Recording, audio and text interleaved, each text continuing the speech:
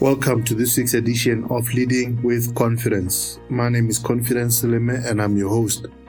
This program is proudly powered by the William Seleme Foundation, and the foundation's mission is enabling education in Africa. This week I'd like us to talk on a topic I've titled Becoming a Master Leader. Often we look at great leaders and we desire to reach the levels they've reached. We admire their achievements, we read their biographies, and we trace their trails to discover and decipher their success systems and success secrets. To become a master, you must become a student. It is only students who get master's degrees. Of course, I'm talking here in the figurative sense, but even in the literal academic sense, this is true. If you aren't in the classroom of life and you aren't learning and growing, how do you expect to become a master? How do you expect to become stronger if you aren't training and exercising? It's also quite beneficial to start while you are yet young, because that will give you an advantage as you progress into the full measure of your leadership.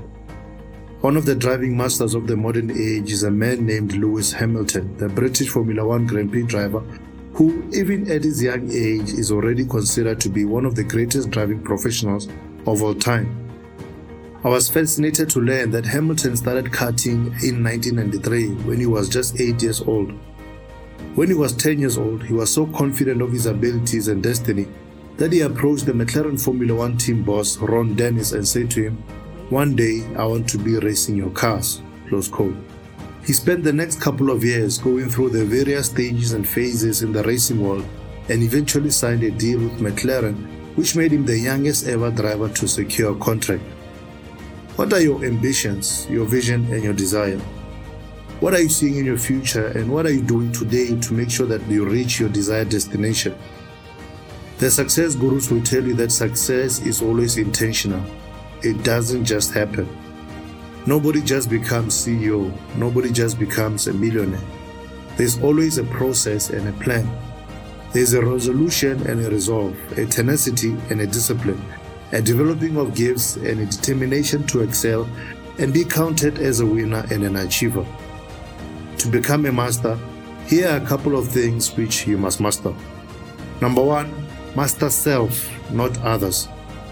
Often when we think of leadership, we think of leading others or even ruling others. If your intention as a leader is to rule others and become a master over people, then your motives are questionable, and in fact, those motives disqualify you from leadership. The purpose of leadership isn't to rule over people and be a master over them. It is to help people and be a servant unto them. The only person you should ever seek to be a master over is yourself.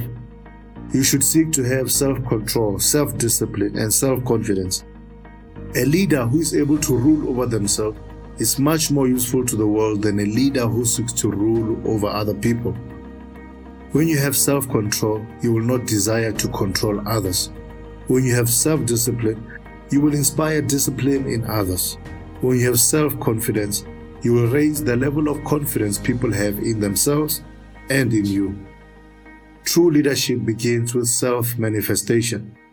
There's a popular quote which says, "Happiness is an inside job," close quote.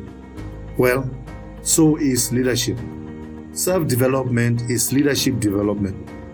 The question is, do you have a self-developmental plan, or are you just hoping and wishing that you'll grow and self-manifest? It was the famed author of Think and Grow Rich, Napoleon Hill, who said, "The successful leader must plan his work and work his plan," close quote. What are you doing to ensure that you grow and develop? What are you listening to? What are you reading? What classes are you taking?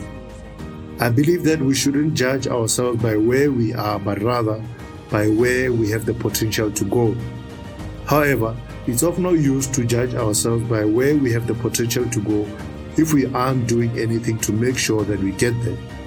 If we aren't putting in the necessary work to discover and release our gifts, how will we ever impact the world? How will we ever develop the capacity to make a real and lasting difference in the world? My friend, the person you must be most concerned about mastering and leading is yourself, not others. By so doing, you'll become the best version of yourself and you'll add real value to the world. Well, we've come to the end of this week's episode of Leading with Confidence. Cheers.